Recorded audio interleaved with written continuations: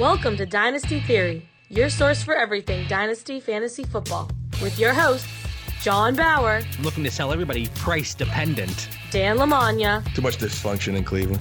And Mitch Sorensen. Well, it's hard to compete with excellence. Welcome back to another episode of Dynasty Theory, a proud member of the Ross Tucker Football Podcast Network. I'm your host, John Bauer. You can find me on Twitter at The Bauer Club. And today, in a midday special here, I'm still joined by Dan Lamagna, and that's at FF Coach Dan on Twitter. JB, every week you get me more and more excited for our show. Every week we have these great guests, and it's either, someone new that I never met that I get to learn more about, or in this case, it's still someone new that I've never met before, but it's someone like I feel like I know because of their rich history. So JB, let's go, man. Let's get this going. Oh, unfortunately, Mitch is not going to be able to join us today. As many of you know, he is still essential to the state of Utah, but we do have a fantastic guest joining our show, and he knows a little bit about fantasy football, maybe just a little bit. Before we introduce this week's guest, and we have another great one lined up, I want to remind everybody that Mother's Day is right around the corner. Do not get stuck getting your mom or wife the same old flowers in a card. Instead, check out myfrontpagestory.com. You'll have the chance to sit down and talk to an actual reporter who will write a fantastic story about your mom or wife, and it will look like it's from a newspaper. Plus, you don't have to leave the house for this gift, which is always a plus with everything that's going on. Again, that's myfrontpagestory.com, and use code Theory20 to get 20% off. So it's a man that really needs no introduction from ESPN. You can find him on Twitter at Mike Clay NFL, none other than Mike Clay. What's going on, Mike? Thanks for joining us today. Yeah, good to be here, guys. You mentioned we're taping this midday here, and I'm up in Connecticut, not too far, about 4 to 6 hours from you guys, and we have this crazy windstorm going on. So if you hear loud whooshing sounds in the background, that's just out the window. It's trees potentially falling over, my outdoor furniture kind of moving across the patio. That's what those sounds are in the background. I think our listeners, they're going to give you the benefit of the doubt. So don't worry, Mike. So, before we really jump into it, so back in the day, you were with PFF, and a lot of the metrics and analytics, advanced stats that we look at today, you actually came up with. Yes, a few of them. Average depth of target was one. Air yards was around, going back to Brian Burke before that, but it was never really applied to targets and done on a per play basis. So that was something that I was fortunate enough to have available. Most people didn't, right? I was lucky. I'm not the smartest guy in the room. I just happened to have the data from starting the fantasy section there at PFF, and they were just pumping out so much play-by-play data and not really utilizing it. You're seeing them do that now, but it was just kind of sitting there, and I kind of ran with it and applied it to the NFL and to fantasy. So we did that. We did, OTD, which was gives you a better idea of predicting touchdowns going forward. We really started. Look, back then when I was there, it was about a decade ago.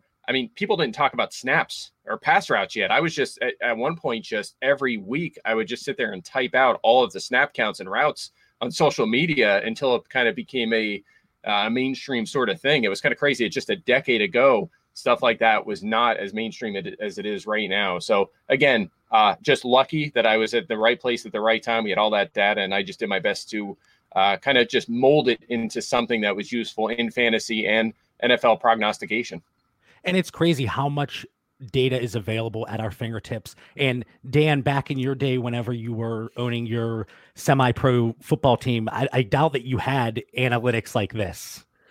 No, the landscape is evolving tremendously. And, I do feel like I'm aging myself a bit. I feel, Mike, I feel like I've been listening to you forever there. You started at ESPN, what year? Was it 2011-ish? Well, no, ESPN going into year, I don't even know, year 5, start of year 5 now. So it was PFF for about 5 years, and now ESPN for the past going on 4.5 or so. The years are flying. I appreciate your work, and I consider myself more of the film guy compared to John and our partner Mitch. So I'm looking forward to diving into some numbers here today. So we have a mind like Mike Clay on the show. One of the big things I want to talk about, it's your Clay projections. And when I first started playing, especially dynasty football, your projections, I paid a lot of attention to them, and I use them in my, evaluations of players and whether you're looking for trade pieces. So we talk about dynasty specifically in the show, but the short-term outcomes, they have huge implications, and they're just as important as the long-term value. So When did you start with these clay projections? When did you really start pumping this out? Well, I've been doing projections all along. In fact, that's kind of how I got into the industry. It was just playing, being a fantasy player and being kind of frustrated with the available projections in the industry. So that's kind of where I started. I just opened Excel and started going to work. And over the past decade, I just continue to work on and improve my tool, if you will, that I use for projecting players and teams in the league and so forth and so on. So that's kind of that could be a few hour podcast on its own just to work through that. But again, I've been doing it all along, and the sort of the clay projections thing has evolved over the last couple of years, where I've tried to say, look, I'm projecting all these things for the game. Why not try to kind of adjust it and put it in a nice sort of document or sheet that people can enjoy on social media and in a PDF document, for the site. So that continues to evolve. We have some plans for utilizing them going forward. We'll see what we can do with it. But, I'm just glad the reception's been pretty good. People seem to enjoy it.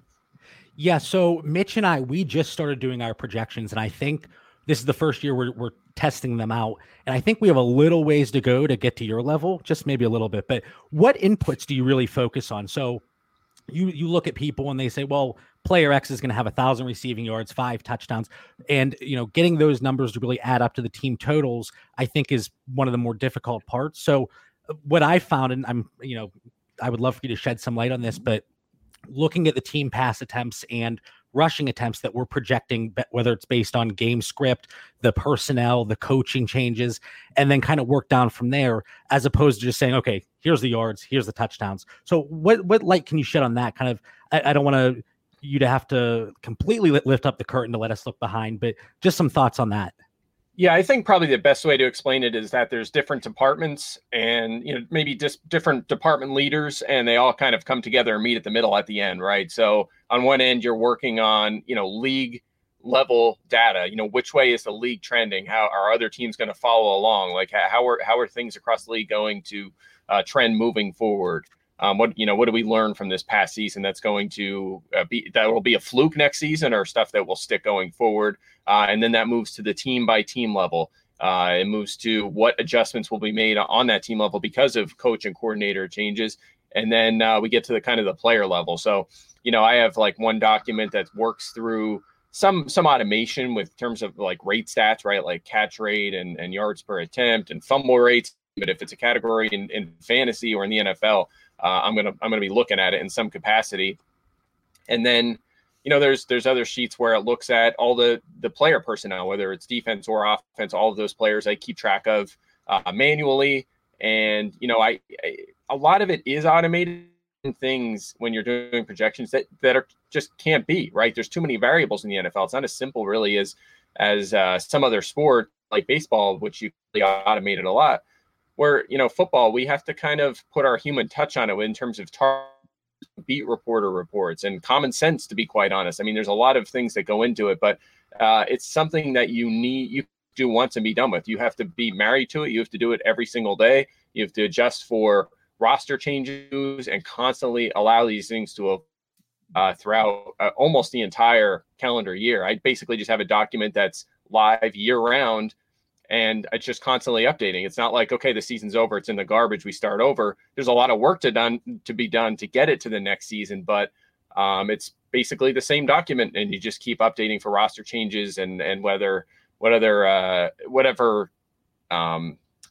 like categories that need to be adjusted based on those league and coach and team and player trends.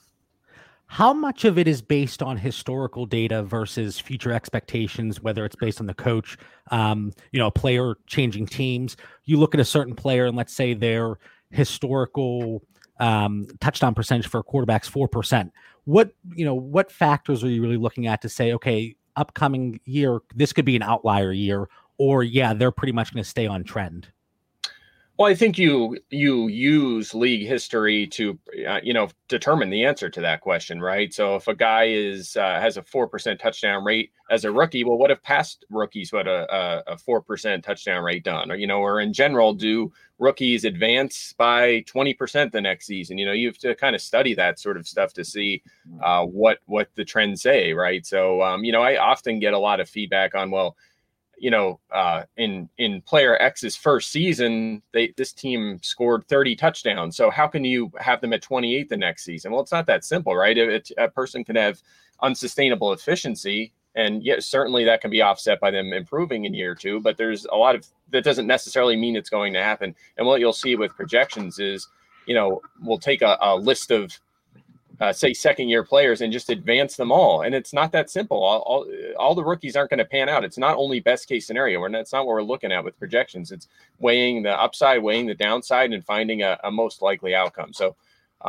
that's kind of it in a nutshell. I mean, there's a lot that goes into it. Like I said, you can use historical data to come up with rate trends and kind of advance them based on how players have advanced in years past. But there's also that human element to it. You have to follow the news reports. You have to, listen to what the coaches are saying, see if things make sense, and kind of apply those to the projection. So it's a lot of different things that kind of come together.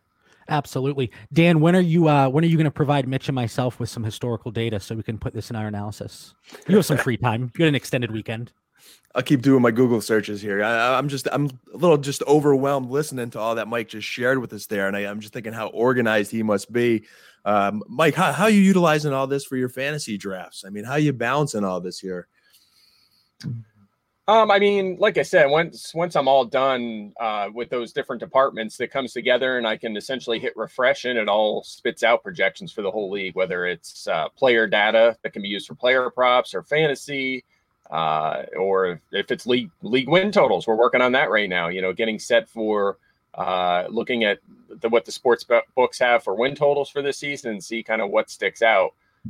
So there's a lot of different things you can attack with this data. And that's why I kind of present it the way I do, whether you just are an NFL fan of a team and you want to look at their team sheet, fine. If you're a gambler, fine, you can use it for that. If you play fantasy, fine, you can use it for that. The whole point is just to kind of set a baseline for the entire NFL and as many departments as possible. And you can use that information however you want.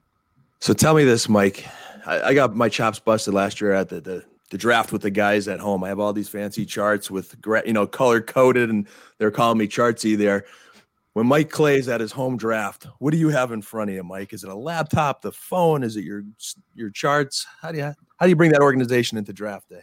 Yeah. So what I do is I have one sheet, and again, I have hundreds of tabs that I'm utilizing across multiple Excel documents, obviously, that I need to be able to process all of this. But I have one that's just for rankings, right? So I'll just have my positional rankings, one column for quarterback, running back, receiver, tight end, and then you have the kicker and defense kind of off the screen because who cares about those? We'll worry about those in the last few rounds. And then I just kind of I use the lovely font tools in Excel, and just if a player gets picked, he turns red. And I just work my way through, and I just keep following along with the draft and pick the best value on the board.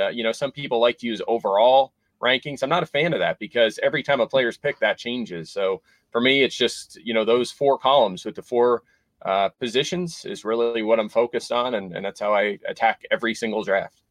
Mike, your friends and family, if they have a fantasy league, have they kicked you out by now? They say we can't have this ringer in our league anymore. No. I've been running leagues for, over a decade with family and friends, and some deep dynasty leagues. They're a lot of fun. And I, as you can imagine, it's a little unfair. I do have an edge. I do tend to have a lot of success, but, fantasy football also has a lot of variance. So, if you have playoffs in your league and it's not just rotisserie, you're going to have some randomization in there and certainly some variance. So it's not like I'm just winning every year. In fact, 2 years ago, I started one in my neighborhood with some of the dads, because a lot of young families are moving in here. And some of the people had never played before. I had no idea even like who Le'Veon Bell was to make the first overall pick a couple of years ago. And I haven't won that league either year. I've just been, had some terrible picks early on. I haven't even won it yet. Just some, again, it's the fun. It's why people really love fantasy football, is because once you get to the playoffs, anybody can have a huge week and win it for you. Do you have anybody in your home leagues that if they beat you, they let you know they beat you? They really rub it in? Oh, yeah. Well, look, my wife plays, and she has won our family league that's been going on for a decade plus. So, yeah, she has been able to hang on to that trophy once in a while. So I just have to remind them that I've won it the most. So, it's still mine at the end of the day. But, yeah, definitely. That we have some smack talk. My dad loves to talk smack. and he's awful. Like, he's, I think, made the playoffs one time in a decade, maybe twice, and he's the biggest smack talker ever. But, whatever. It's fun. It's part of it, right? That's a huge part of fantasy football, so we love it. You talk about the variance in the home leagues. My one friend, his dad is in our league, and it's just a 12-team, standard PPR redraft league. And the first year he did it, it was like a day before the draft, and he goes, okay, I got to start looking up some of these players. And it's a short bench, maybe, 15, 18 players. And he drafted 4 tight ends. Well, he went on to make the championship game that year. So just the level of variance that you talk about, and that's exactly why people love fantasy football, because you really don't need to know. You don't have to be an expert like yourself. Yeah, no doubt. I mean, you can definitely get away with. I remember, again, it was 2007, right? The year the Patriots went off, and my brother, who was very young at the time, just picked all. He liked the Patriots. He just picked all the Patriots, right? He had like Moss and Brady and Welker, and I think he had Kellen Winslow at tight end. He had, I can't remember the running back was at the time, and he just would dominate every single week. And then, I specifically remember the week they had a bye, he never touched his lineup all season. But he was all Patriots. So only the week that they were off, he got like 7 points that week and lost. And that was the only loss. He ended up losing in the playoffs, of course. But it's just funny that something like that can happen. Now, some people are probably thinking, well, then why even bother trying? I'll just pick whoever. It's all random. And that's all. We also know that's not true, right? There's a pretty significant amount of, smart decision making that can help give you an edge. Can you still get beat by variance or bad luck? Absolutely. That's part of it, but you can still help your cause. And that's why you see high stakes fantasy leagues out there and people consistently are able to win a lot of money, because there are ways to get edges. You can overcome biases, and you can, over time, over a long span of time, you're going to win often if you play the game the right way. Absolutely. And you talk about, we've said variance several times, but whenever Dan loses a matchup, he always says, oh, it's just bad luck. He never wants to own up to it over there. Or it's those Cowboy stacks similar to the Patriots stacks that Mike Clay talked about. So I understand. Yeah. So one question. So Mitch, our co-host, again, he's very upset that he had to miss this episode, but he had one question that he wanted me to throw at you, and it wasn't on the show notes. So I think you can still throw a good answer here.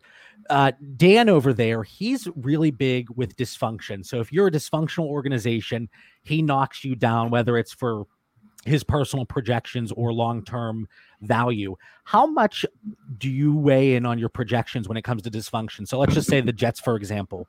Do you kind of take that into account and say, well, for one reason or another, I'm going to lower them here because of that level of dysfunction? No, I don't think so. I mean, if you're thinking about coaching, maybe, some coaches being better than others, it's a factor when you're kind of trying to determine how many touchdowns the team is going to score in a specific season. So maybe you knock the Jets for Adam Gase this year, right? I mean, but that's, I think you could quantify that to some extent by seeing what he did in Miami and New York. So if there's dysfunction, there's probably bad production, and that's kind of the variable. So it's not like I'm just saying, look, I'm not drafting any Jets because Adam Gase is there, but I can quantify certainly his effect on that team, apply it, and then it'll show up in the projections, right? So a guy like Brashad Perriman might be lower, Le'Veon Bell might be lower, Sam Darnold might not be worth might not be as attractive in fantasy as some others. But on the other hand, you can name teams that have dysfunction, and if you're passing on Jamison Crowder last season or DJ Chark last season or Terry McLaurin last season because of the rosters they're on, well, you lost, and those guys weren't too expensive. You could take late flyers on them. So I think, everything's a variable, and that can be one, certainly, but I wouldn't just specifically cross off all the players on a roster because of, dysfunction, I guess, however you would define that. That was a solid answer, Mike. And JB, we know Mitch is probably listening from work. Hopefully his boss isn't hearing this, but again, dysfunction, when I look at it, Mike, it's not to cross a guy off a list. And I always argue, go back and forth with Mitch, but I look at two players being of equal or similar value and what's that tilting point? And that probably goes to Mike Clay's projections of common sense. If all things are equal, I'm going to take the team with a more stable, well-coached organization. It probably goes to Mike Clay's recent article from 2 days ago about 5 NFL teams trending up. I think he must have, knew he was coming on the show, John, because he started with the Cowboys, Steelers on there, having some good off-season moves. So I think those good off-season moves could correlate to some additional fantasy production. Yeah, Dan, we just had to give you a hard time. It's always a surprise if Dan makes it through a show without throwing the word dysfunction out there. But we all have those buzzwords. So let's get into a few more questions for you, Mike. I'm going to put you on the spot. So last year, who was your biggest miss? So like a high value bust that would have been taken in the first or second round. When you look at your projections, you had them, at a certain level, and they just really didn't pan out. Well, I'll tell you what, I kind of attacked this the opposite way. I think my biggest miss in general was a guy who we should have seen coming, a guy that had top 20, top 10 value, and we didn't pick him early enough, and you could have got him cheap, and that was Lamar Jackson, right? I mean, that one is the largest frustration for me, because you're sitting there late in drafts and you're picking up quarterbacks. Why did we not go harder after this guy, knowing what he can do with his legs? I mean, he broke the carry record in a half a season with Baltimore the year before, even if he was a bad passer. And look, his efficiency as a passer, let's be honest, it was not good. He didn't throw the ball very well as a rookie. He did make a major leap. He had an unsustainable touchdown rate last season. That's going to come down. But still, I mean, a top 10 or top 5 fantasy season was very much on the table, a very strong possibility. And I am still kicking myself for that one. That was the one that really bothers me last season. And the unfortunate thing is you want to learn from that and then apply it to the next season. And you sort of can, right? It's probably Kyler Murray. But the problem is everyone is on Kyler Murray, right? It's going to be really hard to get a discount. You're not going to get that incredible discount you got on Jackson when he was going in the double-digit rounds. I mean, that one for me, sometimes you're like, okay, the process was right. We got it wrong. The guy got hurt or bad situation. Something went wrong, fine. But with Lamar, it's inexcusable. Like I really am unhappy with myself for missing on that one. Now, on the other hand, let's make yourself feel a little bit better about 2019, your biggest hit last year. So whether it's you avoided a high profile player or you really hit on a sleeper.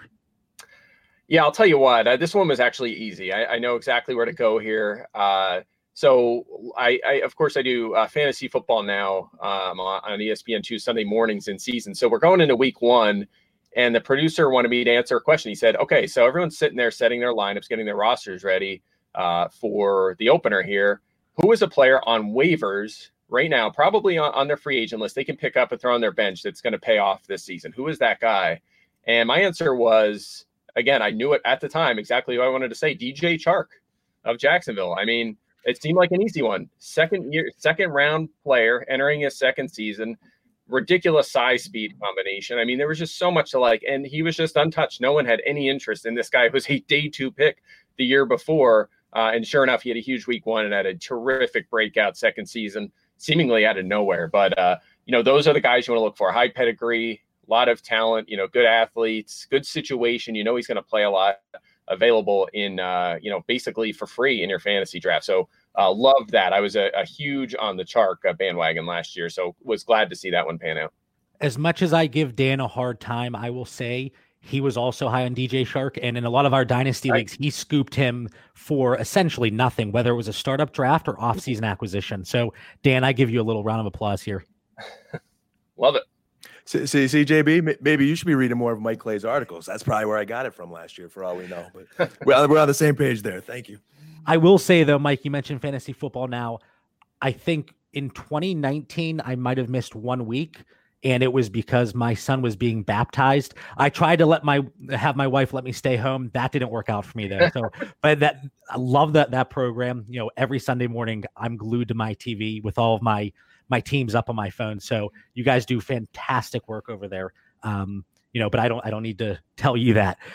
So we talked about some of the hits and the misses from last year. Let's look at 2020 with your projections. You just put them all out on Twitter. Who's a player in your 2020 projections that is going to surprise some people? And this can be for better or worse. I think a few guys jumped into my head. The first guy near the top of drafts, I'm surprised Joe Mixon is around 1 ADP. I mean, that one, look, I like Joe Mixon. I think he's very talented. I think the Bengals are going to be better this season.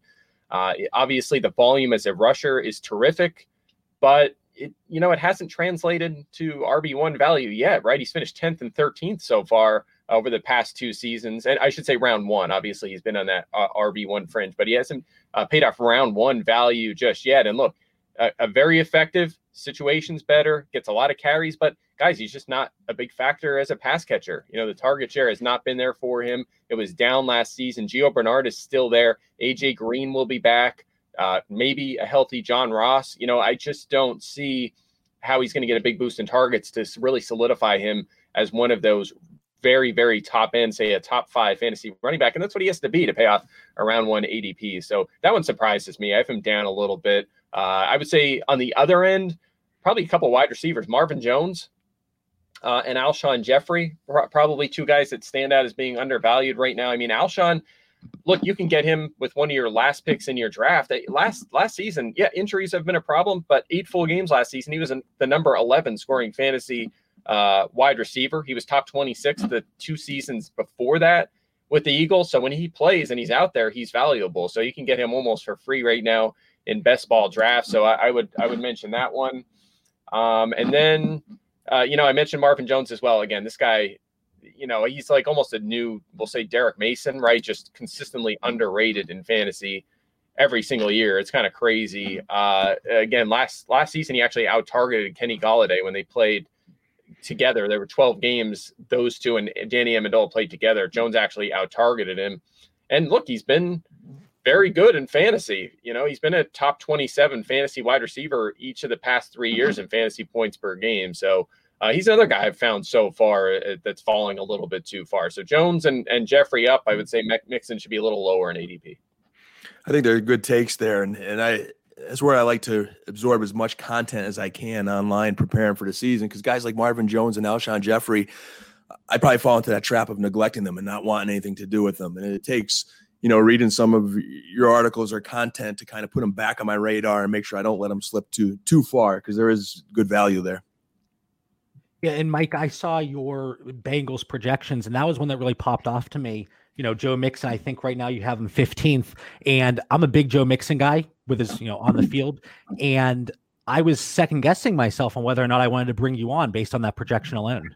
Look, that's why you do the projections, right? It gives you some perspective on it. And if you have a guy that's going to catch 35 balls in this day and age, it's probably going to limit him, right? Think about Josh Jacobs last season, how good he was. I mean, Jacobs was one of the best rookie running backs ever in terms of rushing efficiency, but didn't get many targets, and it really limited his fantasy output. And that's been a problem for Joe Mixon. Not to mention the offensive line's not very good there either. So love the rushing volume, and maybe I'm wrong. Maybe they'll throw to him and he'll catch 60, 70 balls. It's very possible. But I think if you look at it objectively, he's going to have a hard time getting there. So, and again, round 2, maybe late round 2, mid to late round 2, I'm fine with that, but I think the round 1 ADP is what really bothers me.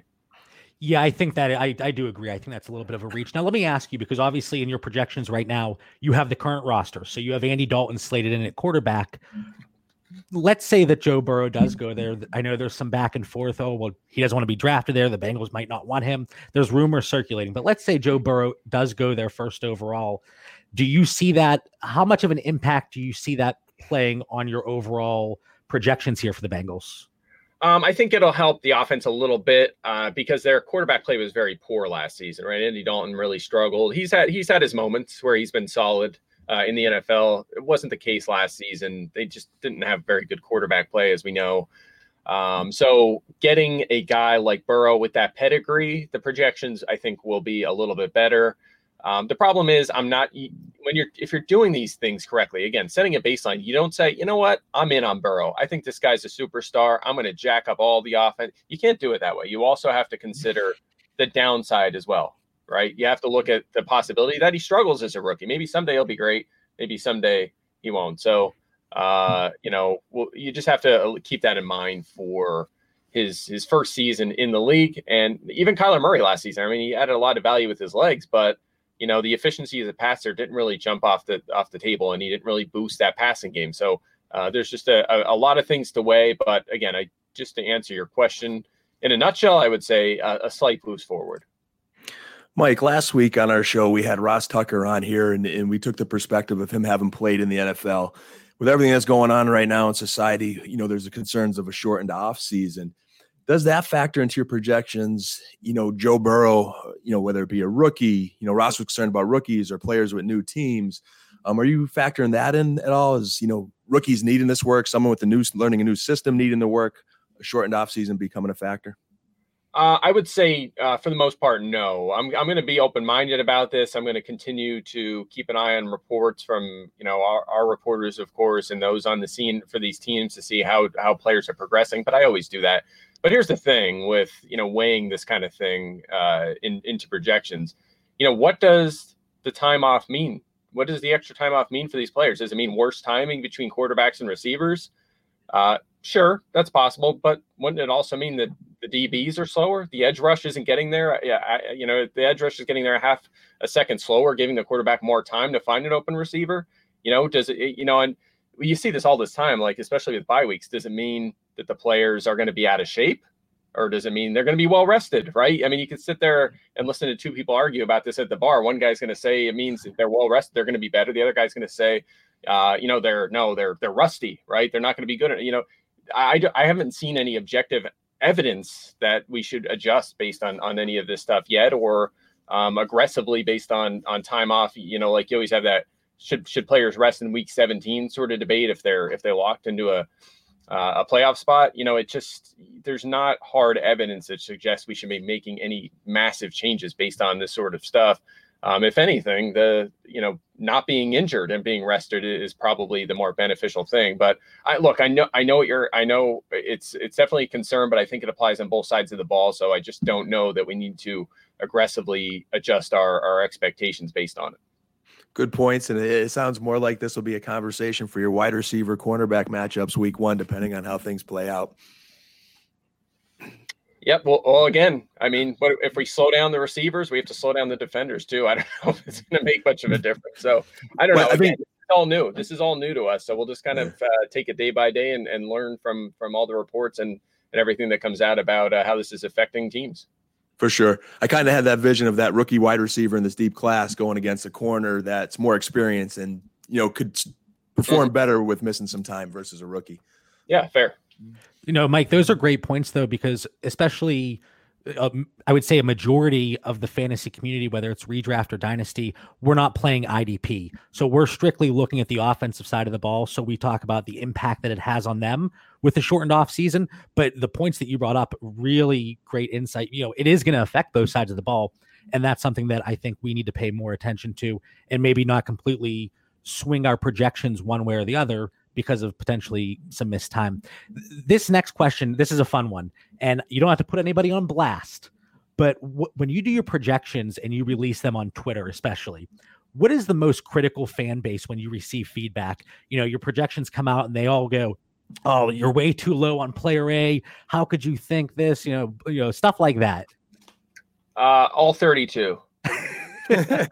Look, I'm serious. I mean, look, there's some fan bases that are a little worse than others, but usually it's the ones you're low on consistently, right? Like the Bills are the obvious one. I'm kind of infamous for that one. I take a lot of heat from them, but look, I'm not a Josh Allen guy, and he hasn't shown me that he can throw the ball effectively in the NFL. So of course I'm going to be lower on the Bills. So that would be the specific team, I guess. But really, it's any team I'm lower on than fan bases want me to be. But really, it's every team, because I'll just give you a very quick example. I'm very high, as Dan mentioned earlier, on the Cowboys next season. I'm an Eagles fan, actually, and I have the Cowboys winning that division. I'm not biased. I'm being objective. The Cowboys have a very good roster. They lost some players. They also added some key players at positions where they've been weak the past few seasons. So that team is very good. And yet there was a blog site, which I won't mention, that did a kind of an article on that. And you would think it would be very positive, right? Like, whoa, look at this guy is on. And usually that's how they are. They're very fan centric, right? So if I'm low on the team, it's very, it'll attack me. If I'm high on them, it's very, a lot of praise toward me for having that opinion. But this one it was like all of the comments were negative on this one. It was about the Cowboys. Like, how more positive could I possibly be on that team? I'm probably the highest in the country on the Cowboys for this season. And it was all negativity in the comments. It's like over something specific, like Dak's yardage is down or something from like a career best year. It's like, it's crazy. So you can't make anyone happy. All you can do is just be objective and try to put out the best information you possibly can, because guess what? You might take a ton of heat now, which I do, but by season's end, a lot of it is going to prove right. Not everything. I'm going to get stuff wrong. I'm not perfect, but a lot of it will be right. And, we move on. Mike, you made me happy today. I'm going to ask JB to cut that clip of, you agree with me on the Cowboys. That's a pinned Twitter post there. Much appreciated. Yeah, I can do that for you, Dan. And Mike, I think about, I don't want to say the heat that we take for, our takes or our projections, but it's at such a smaller scale and not under the microscope that you are. So I can only imagine some of the feedback, both positive and probably a lot negative, that you're taking over there. Oh yeah. For probably every 5 nice ones, there's 95 horrible ones. So let's just say I have 5,000 plus people muted. It's just, it is what it is. I don't blame you. I go through my muted list on Twitter. I have quite a list, not that many, but I still have quite a list because, let's be honest, a lot of people there, not exactly positive on there. Dan talked about some of your work, some of your recent articles, and you had one that came out somewhat recently, and it was the 50 things you learned while doing your 2020 projections article. So what are 3 things, or maybe even just one thing, that really surprised you the most when doing your research? Certainly could pick out a few. I always like doing this article because it's very kind of in-depth look as I work player by player, team by team through the league. But, I'd say, how about the Browns backfield? I was surprised by the fact that you look at Nick Chubb without Kareem Hunt versus with Kareem Hunt. I mean, he was the number 6 scoring running back without Kareem Hunt during weeks 1 through 8, but then Hunt comes back and he falls all the way to 15th, and his target share fell down, his carries fell down. And I think the number that really surprised me the most was during those final 8 games, Nick Chubb only outscored Hunt by 3 fantasy points, right? I don't think people realize that. And that's something you have to keep in mind when drafting, especially Chubb early on, is that, you can't just look at the season totals. You're going to have Kareem Hunt there for 16 games, most likely this season, or as long as he holds up. And that's going to be a factor for Nick Chubb. So I would say that's the first one that popped out. Okay, fair. And one last question for you here. Dan, Mitch, and myself, we kicked off the show almost a year ago today. So very new, obviously, in the fantasy football space as a content creator. You can give one piece of advice to folks just starting out. What is it?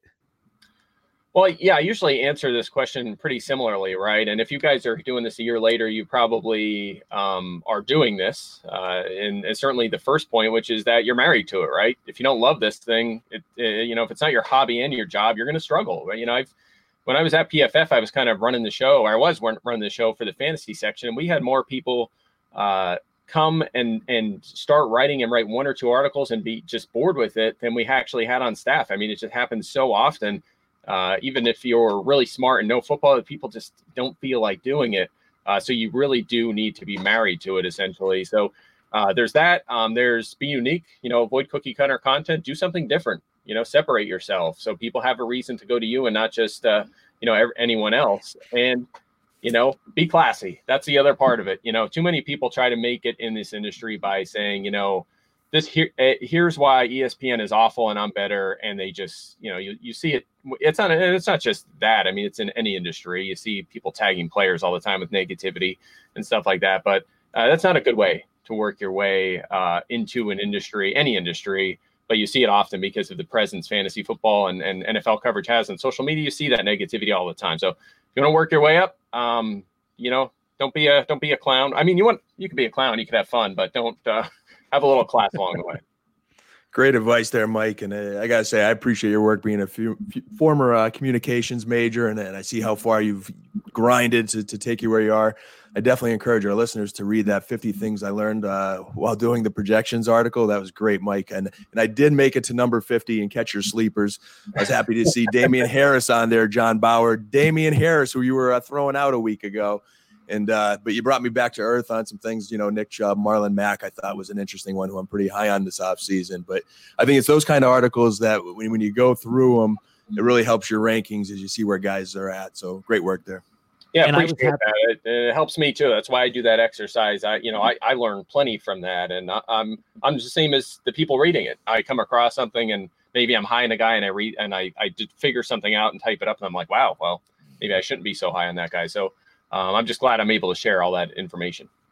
And I was really happy to see, I think you had Blake Jarwin on that final list of sleepers. That's somebody that we've talked about a lot. So that made me feel good. Okay, we're not too far from the correct path here because, like Dan said, your work, it speaks for itself.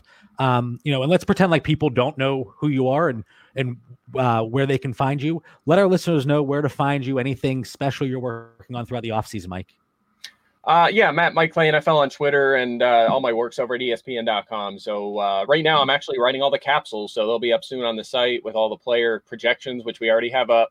We'll put the capsules there so you have a little information. If you're mad that Joe Mixon is too low, for example, the projection, there'll be some words there to explain why I have him where I do. So working on that now, and then when I'm done, guys, it'll be draft time. We're a week and a half away from the draft, and a lot will change once we get those hundreds of players into the NFL, and then it'll be a grind for a few weeks as we really get prepping for the 2020 season. So appreciate you guys having me on. That was a lot of fun.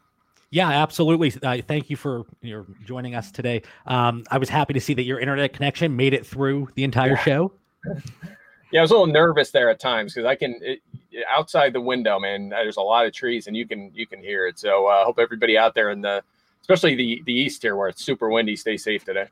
Yeah, it's bad, especially down in the south on the coast here. But again, Mike, thank you so much for joining us. And for the listeners, thank you for tuning in. Find us on Twitter and Instagram at Dynasty Theory FF. Have a great night and stay safe.